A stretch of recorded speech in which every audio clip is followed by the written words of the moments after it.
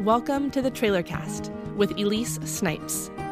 Each week, I will be sharing with you from inside my vintage trailer where I work as a therapist and share some of my musings on the human experience. I am endlessly fascinated and inspired by people. I love being a therapist and am deeply grateful for the intimate and beautiful work I get to do. I believe we are wildly capable of healing and making this world a better place, and this is my attempt at doing that. Sharing beauty to invoke beauty. May you find yourself inside these stories and ponderings and be better for it. Cheers. On this episode, we're talking about the F word. People get funny about this word. Some people are totally offended, and for some it's a part of their everyday vocabulary. Whatever part of the spectrum you fall in, the F word is definitely a charged word. Sometimes it feels super appropriate, like you wouldn't really get the full picture unless you used it. And sometimes it feels really out of place or overused, even trite, lacking the original shock and power it was originally meant to have. You know what I'm referring to, right? When I say the F word? On the count of 3, let's both say what word I'm referring to. 1, 2, 3. Forgiveness. What do you think I was talking about? Forgiveness, man. That is f***ing hard. Seriously, though, this word gets tossed around all the time like it's no big deal, when it is actually a really grossly misunderstood concept. Okay, let me lead with this. I do think many people are using forgiveness appropriately. I'm talking to those who it has been used against or who aren't totally there. Maybe people who want to be in forgiveness or who have said they have forgiven someone, but there is still that lingering feeling of resentment or fear or some other tether to that person they can't cut. That is what I'm talking to today. What troubles me about the whole idea of forgiveness is that sometimes it can be used against the injured party, or it's only done in name, like there are a bunch of half measures and unfinished business, swallowed memories, stuffed emotions. Because it's done, I forgave them, it's over. But not really. When we think about healing, I want us to think of it as a whole person, thorough sense of freedom, complete. Some things are in progress, and we might be on our way to something, but we don't have all these cut off parts of ourselves dangling in the wind. Okay, let me explain. I have been working as a therapist in private practice for almost 10 years now, which is so crazy to think about. And almost every time forgiveness is brought up in therapy, it feels like a dirty word. I'm not joking. People with all sorts of horrid stories about how they were expected to forgive someone for something, and that somehow this idea of forgiveness in and of itself would make it all better. People who were really severely abused told they needed to forgive their abuser, otherwise they would never get through their pain. People told that it's the right thing to do. People who are stuck in emotionally chaotic family cycles, going round and round the merry-go-round of dysfunction, injuring each other, forgiving each other, injuring each other, then forgiving each other. It grieves me. And not because I don't value forgiveness. Quite the opposite, in fact. It is such a precious concept. To see it made into something it's not makes me sad and kind of burdened in a way. The language is right, but the feelings around it are off, the expectation is wrong, and these relationships keep suffering. So let's do 2 things. Let's look at the definition of forgive, and then let me tell you a story. According to Merriam-Webster, to forgive is to stop feeling angry or resentful towards someone for an offense, flaw, or mistake. Hold that definition in mind. To forgive is to stop feeling angry or resentful towards someone for an offense, flaw, or mistake. And let me tell you about a client I used to work with and how the idea of forgiveness tormented her. I had a 34-year-old female. She came in for therapy, not for anything too extraordinary, just really kind of run-of-the-mill stuff, on some residual anxiety, stuff from her childhood, but really more because she had this low-level sense of worthlessness that she really couldn't understand. And so we kind of looked at all these different spheres of her life, her marriage, her relationship with her kids, is she in the workplace, her primary relationships, her family of origin, kind of went down like all the traditional rabbit holes of therapy.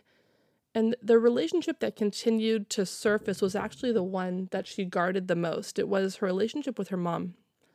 And this is a relationship that she prized because it's something that she wanted so desperately. And so when I kind of poked at it, she became pretty protective of it, really wanting to make sure that I knew that her mom was such a great woman.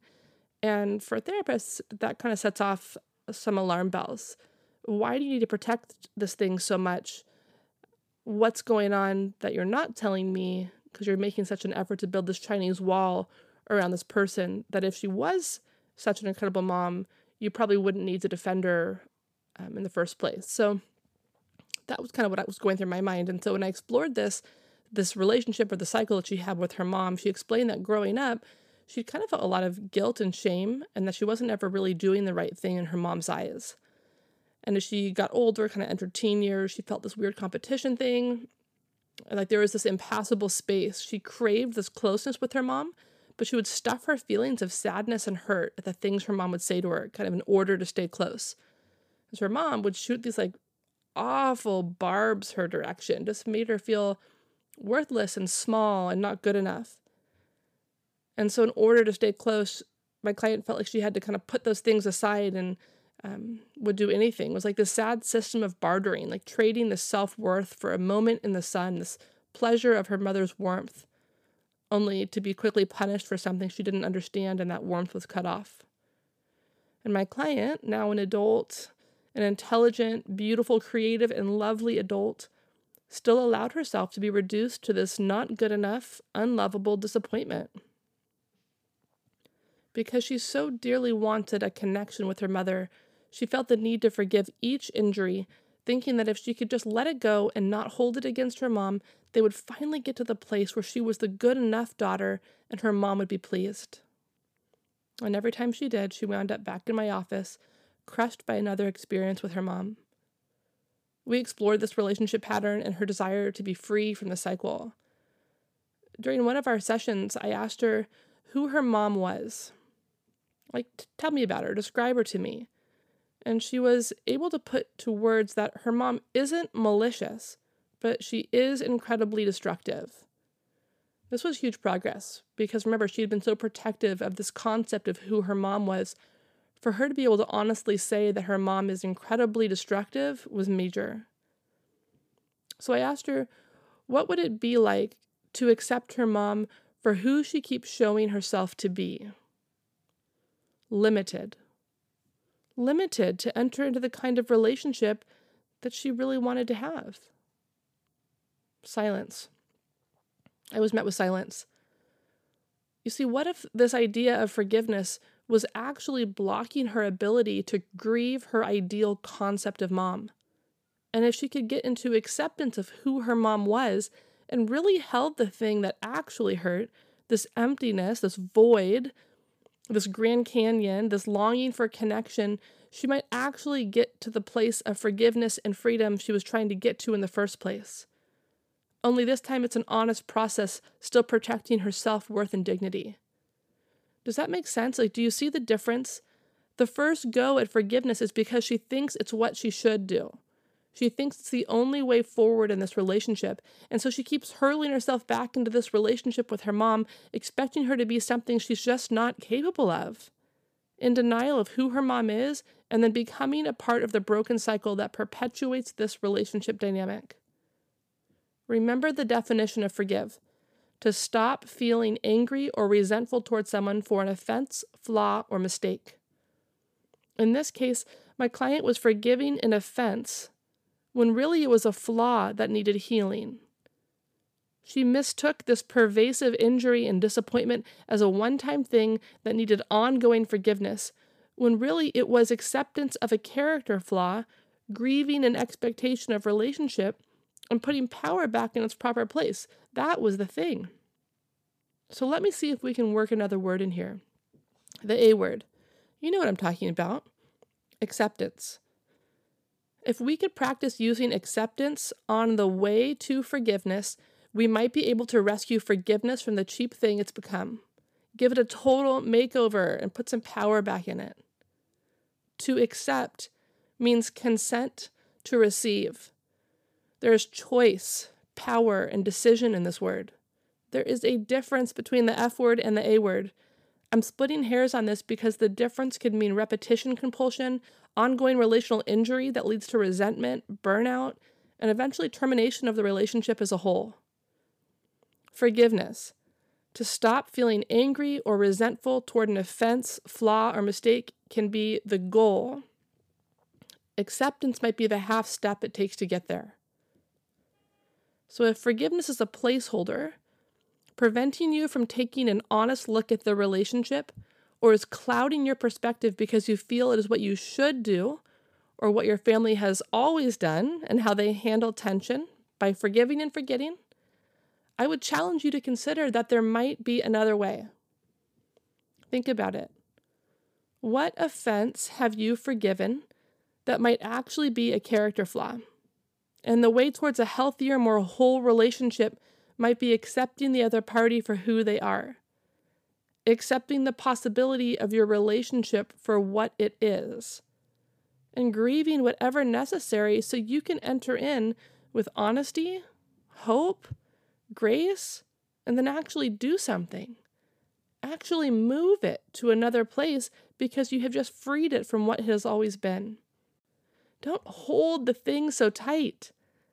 When we accept the other party for who they are in the here and now, not their potential, not their history, and we also accept ourselves as flawed, as able, as hurt, as hopeful, but definitely free, we get to choose what to do next. To accept, forgive, to keep going? To accept and walk away, eventually forgiving? Who knows? The process must be genuine, though. I have to tell you, this was a particularly hard episode for me. I was wrestling with this concept of forgiveness for weeks, trying to see what it had to teach me, and each time I came back to work on it, I wasn't quite satisfied with it. I'd come and I'd write a little bit, and I'd think about it, and I'd come back to it, and I don't know, it left a funky feeling. I didn't like it. And so I had to ask myself, was it the concept, or was it me?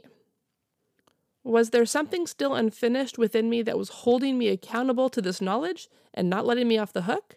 And that hit me like a 2x4 between the eyes. Something I've always told myself as a therapist, and sometimes I'll even say it to the person on my couch, is that I'm not going to ask you to do something I haven't already done or tried. Which means I'm not going to make you go through great suffering in retelling your story if I myself have not been willing to go through the same process. I'm not going to ask you to search yourselves, to muscle through, to keep going, to withstand this great hurt if I myself have not fallen on the floor and wept about it. So I think part of the reason forgiveness has felt like a particularly dirty word is because it is still something I am coming to terms with in my own life. And so because I cannot help myself, and once I saw this, I had to go after it, I cannot escape my own inner therapist. I have to make myself do the hard thing too. And so I asked myself, who? Who do you need to forgive? Or who are you in the process of forgiving and there's still more work to do? There were two faces who immediately flashed before me. One, a recent and deeply personal injury, and the other, a historical and ongoing pain. What to do? Looking at these relationships or non-relationships, I kind of held them in front of me, one in each hand, to just look at them. I thought about my connections to both of them, what had tethered us to each other in the past, what was still tethering us now, what feelings I had associated with them. On one hand, anger, and on the other, sadness. On one hand, I felt justified, and on the other, just more sadness. I kept running these ideas through my fingers like prayer beads, assessing for what else was there. How far back did I need to go? Did I need to go back and look at every poignant memory related to that person, each individual bead, if you will, and forgive it independently? Or was it enough to just hold the thing in its entirety and feel the weight of it in my hand? I sat, I allowed my anger to flow towards the one relationship, and in doing so, realized I had not really given myself a lot of permission to feel this feeling, period, let alone towards this person. And so I needed to bleed it, lance it, empty it. And I let it run. And then I closed my fist around it and looked at the other hand. Why so much sadness? That seemed to be the only available tether. Sadness for the bond we used to share. Sadness for what we are not currently sharing in. Sadness for the silence, for the space between us, for the confusion and misunderstandings, for loss, really. And I let that run and spill out of me. And then closed my fist around that as well. And then I asked myself, what did I need to do to move towards some more completion or total healing with this? What half step or direction would feel honest and right to go in?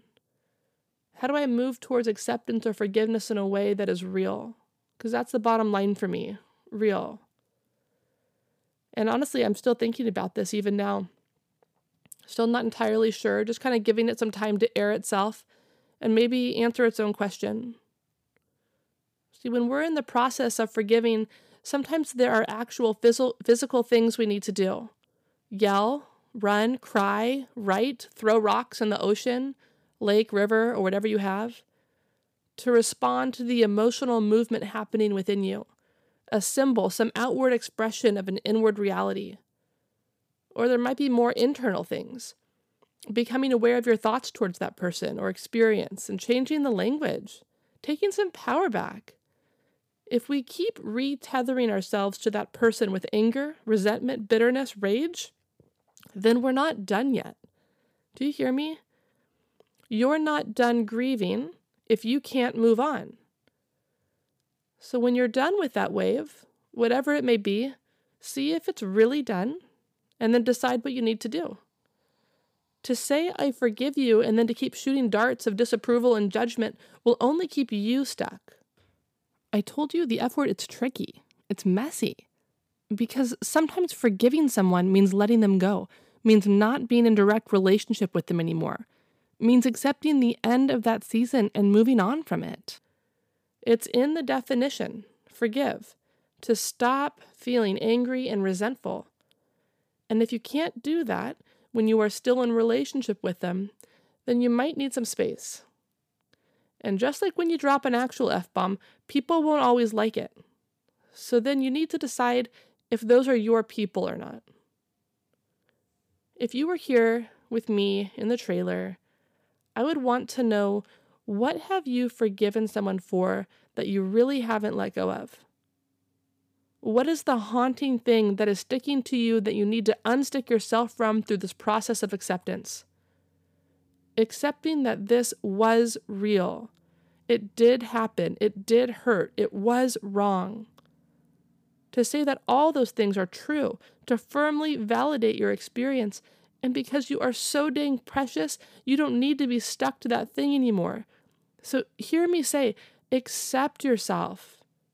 Accept yourself as worthy to take your time getting to forgiveness by the process of genuine acceptance.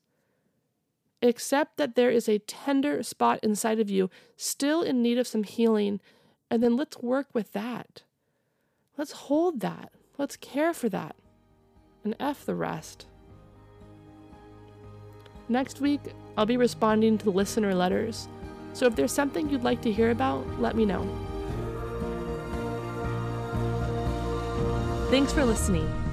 To connect with me, suggest a topic for the show, or ask a question from your own life you would like to have answered, email me at elyse@trailercast.com.